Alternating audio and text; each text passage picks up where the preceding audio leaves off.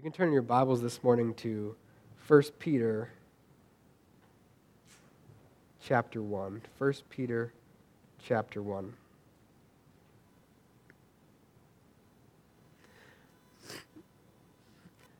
So one of my favorite things to do is to learn things. I like figuring things out. I like learning how people do things. I like studying things. I like researching things. I like finding out information. I can't help myself. I like to feed myself lots and lots of information.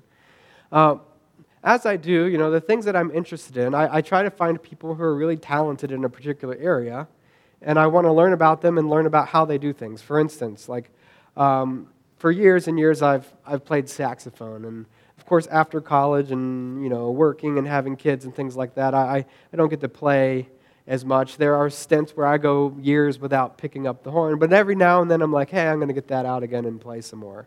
Or maybe it's guitar, or lately I've been looking at piano, and I try to find people who are really good, and I go, how do they live their life? How did they get good? What are the things that they're doing? What are the things that they're studying? What is their thought process? What is their philosophy? How do they approach these things? And I really look at their way of life to see what I can learn from that, right? I learn a lot by not just being told what to do, but looking at the bigger picture of someone's way of life, how they go about thinking about living and practicing and doing whatever it is they're doing.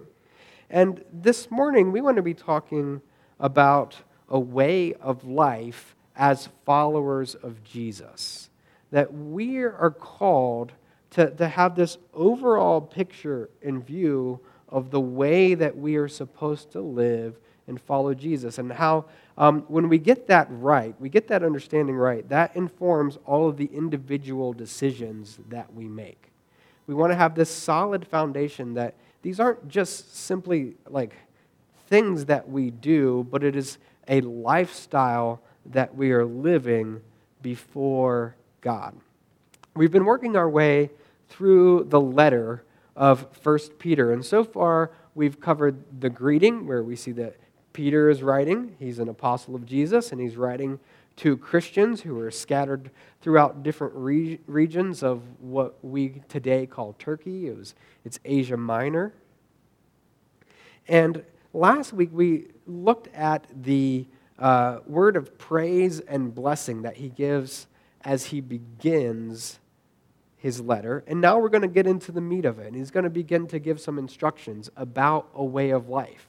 And as we read through this, we're going to see this idea of a way of life coming up over and over again in this passage. So we're going to read together this morning. 1 Peter chapter 1, verse 13. Therefore, with minds that are alert and fully sober, set your hope on the grace to be brought to you when Jesus Christ is revealed at his coming. As obedient children, do not conform to the evil desires you had when you lived in ignorance. But just as he who called you is holy, so be holy in all you do. For it is written, be holy because I am holy.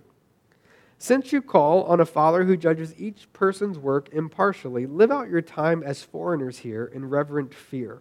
For you know that it was not with perishable things, such as silver or gold, that you were redeemed from the empty way of life handed down to you from your ancestors, but with the precious blood of Christ, a lamb without blemish or defect. He was chosen before the creation of the world, but was revealed in these last times for your sake. Through him you believe in God, who raised him from the dead and glorified him. And so your faith and hope are in God. Now that you have purified yourselves by obeying the truth, so that you have sincere love for each other, love one another deeply from the heart. For you have been born again, not of perishable seed, but of imperishable seed, through the living and enduring Word of God.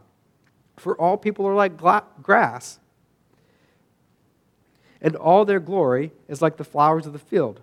The grass withers and the flowers fall, but the word of the Lord endures forever. And this is the word that was preached to you. Therefore, rid yourselves of all malice and all deceit, hypocrisy, envy, and slander of every kind. Like newborn babes, crave pure spiritual milk, so that by it you may grow up in your salvation, now that you have tasted that the Lord is good.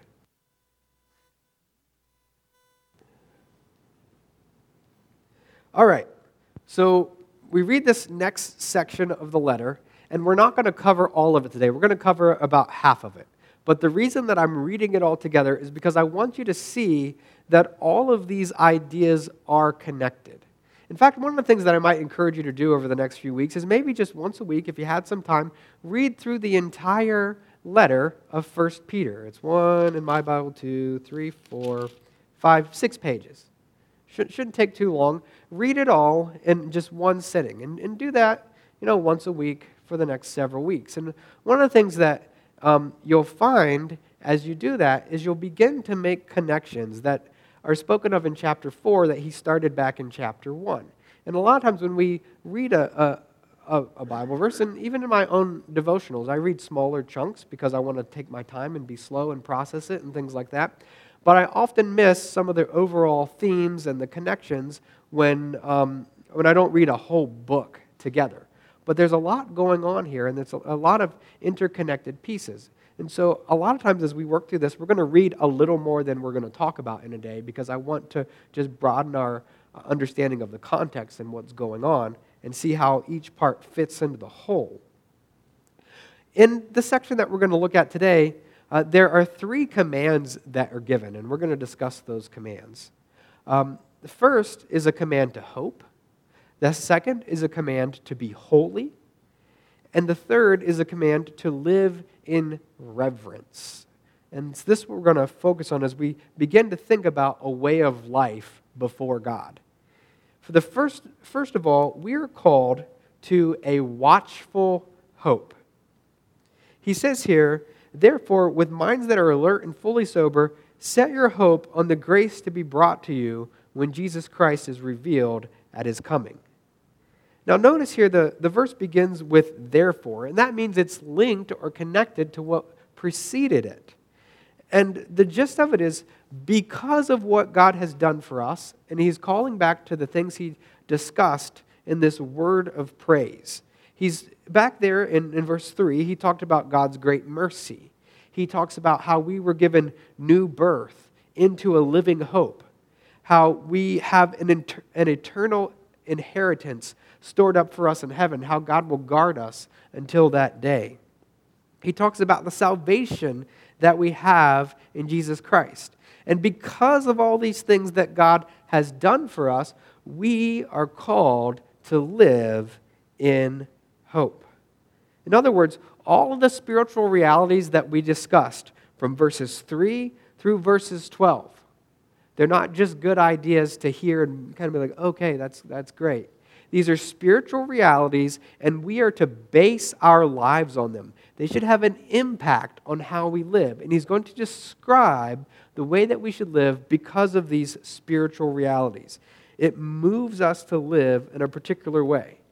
And that's with a watchfulness and a hope. He says, with minds that are alert and fully sober. This minds that are alert, it's a cool picture.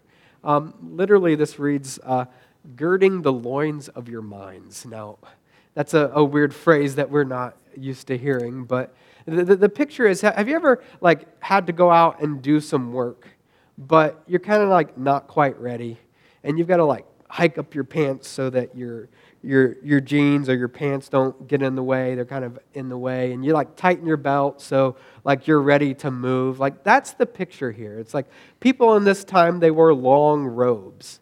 And if they were going to go out and do work, imagine trying to do anything athletic or anything physical where you had to bend over and pick up things with a long robe. It doesn't work too well. We don't. Ladies with dresses probably know how this is. I don't wear dresses or long robes, so I don't know. All I got is pants to hike up, But if I these are not athletic pants. But if I were going to play basketball, I would start by doing this, right? Because it gets me ready to move. That's the picture here, all right? But it's not a physical thing. It's tying up the robes of your mind. In other words, get the mind ready for action. Pay attention. Be ready to make some decisions. Engage your mind. He tells them to be fully sober. In other words, be completely in control of themselves and alert. And the question is like, what is it that's controlling you? And he says, I don't want you to go about just in ignorance or in a stupor where you're just unaware of what's happening around you. But be aware of the reality of God and His work in your life and His work in the world, and don't be distracted by earthly consumption. Don't be distracted by filling yourself with all of your desires.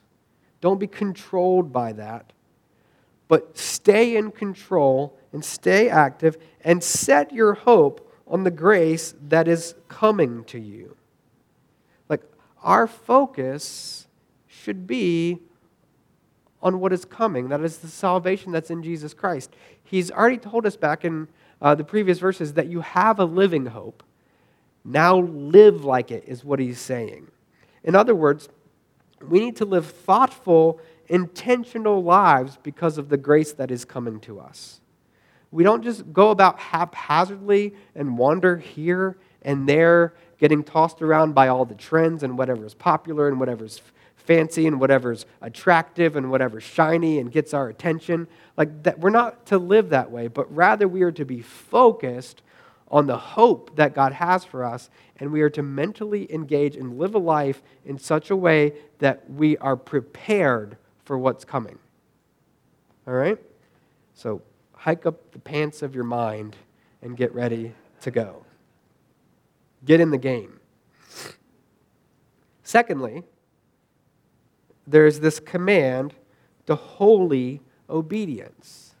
Now, this section is all about what is shaping your life.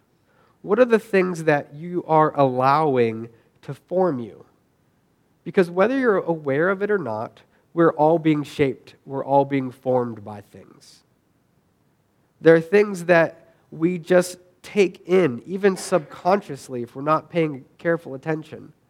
I mean, we see this all the time. Like, how many times have you, been driving and you run by a fast food place or something like that, and you can sing the jingle from the commercial that you saw on TV, right? Like, we are constantly being influenced and shaped by things. And the question is, are we going to actively allow God to shape us, or are we just going to passively let other things shape us? We need to pay attention and decide what it's going to be. He says, as obedient children, don't conform to the pattern of the evil desires that you had, but be holy because God is holy. And he gives this illustration, this image of children. And the idea here is that children are like their parents.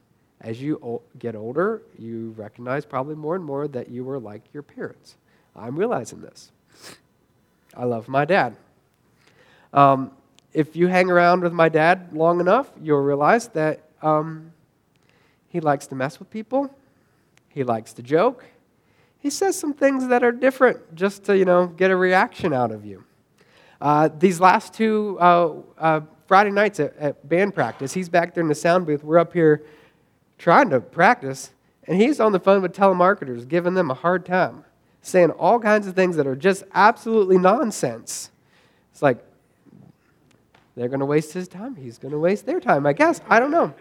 So, if you call my dad and you wait long enough for the voicemail, he starts the voicemail with, hello. Now, I know this, and I cannot tell you the number of times I've called him and got the voicemail, and he says hello, and I'm like, hey, and I'm like, oh, wait, never mind. That's just his voicemail, right? So, on Christmas Day, me and Hannah and the kids are hanging around the house, and I'm doing some chores and playing with kids and whatever, and I got to take out the trash. So I take out the trash, and our neighbor has company over there, and I don't, some relatives or friends or whoever, and there's this lady across the street looking at the neighbor's chicken coop. And I thought, it's Christmas Day, I'll just leave her alone or whatever. But I fiddled with the trash and whatever I did. It took so long that I thought, well, she's right across the street. And at this point, it's just awkward if I don't say hi or something. Like I was just going to leave it alone. I should probably at least acknowledge her presence. She's not that far from me. It'd be weird or rude. I don't want to seem rude. But what came out of my mouth was, trying to pick out dinner? So I walked back in and said, Hannah, am I becoming my father? And she just smiled.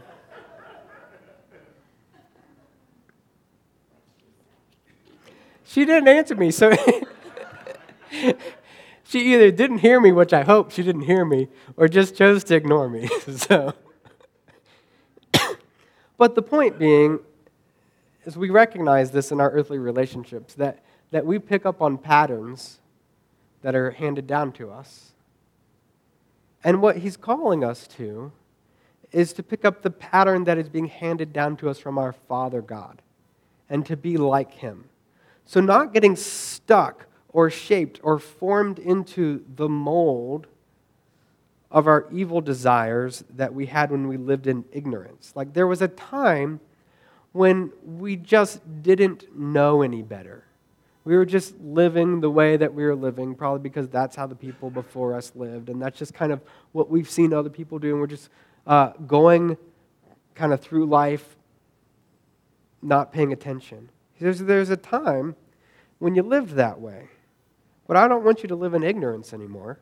And I don't want those things to shape you. Don't be conformed to that. Don't conform to that. But rather, just as the one who called us is holy, so we are to be holy in all that we do. And this phrase, all you do, is that word that I was talking about that describes a way of life, a way of living. So we're calling back to that over and over again in this passage. He says, I want you to pay attention to the way that you live, and I want you to be holy because, oh, by the way, God has called you. And pay attention to that.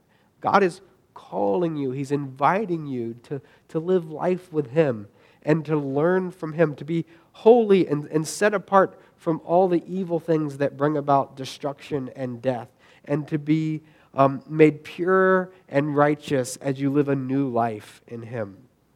And then he quotes the Old Testament, for it is written, be holy because I am holy. And this is a call back to the passages in Leviticus where God is setting apart his people, and he's just telling them to live the way that I am. So as children of God, we live like our Heavenly Father, and we don't follow the patterns of our ignorant desires. And then thirdly, the third command that we see here is that we are called to reverent conduct. Let's read a little bit here. Verse 17, since you call on a Father who judges each person's work impartially, live out your time as foreigners here in reverent fear. For you know that it was not with perishable things, such as silver or gold, that you were redeemed from the empty way of life handed down to you from your ancestors, but with the precious blood of Christ, a lamb without blemish or defect. We'll stop there. Since you call on a Father who judges each person's work impartially. The word since is the word if. In other words, he's trying to grab our attention. He's saying, if you're going to call on God, I want you to pay attention to what you're doing. Don't just call on him just because you're in a pickle and you're in trouble and you've got a problem and you need him to do something. Like, I want you to pay attention that this calling on God has some real impact, should have some real consequences for you. He says, if you're going to call on God or the Father, understand that he judges each person's work impartially. In other words, God's not going to show favorites. He's going to judge based on our actions, the way that we live, and not give any special treatment. Oh, but God will take note. God will, just let that one go by. It's no big deal. It's like, no, don't downplay your sin. Don't downplay your evil desires. God is holy. You need to live like he's holy. You're going to be judged. And there's going to be no favoritism. He tells us to live out our time as foreigners in reverent fear. This phrase, live out, is that same word that speaks to the way of life. Again, we're being reminded, how are you going to conduct yourself? What is the behavior of your life going to be like? And we need to remember that God's an impartial judge and that our status is we are temporary residents here. And so we respect God's goodness. And he's calling back to what he's reminded them of before, is that they're living like exiles in a foreign place. They're just here for a little while. We, as followers of Jesus, are citizens of the kingdom of heaven. And what we do here matters, but we realize that this is not the end goal. The end goal is the eternal hope that we have. So we need to treat this life accordingly, and that we need to live in respect. Now, this idea is not like a terror of God that we are going to be judged. The Bible says that if we're in Christ Jesus, there is no condemnation. We can have full confidence in Him.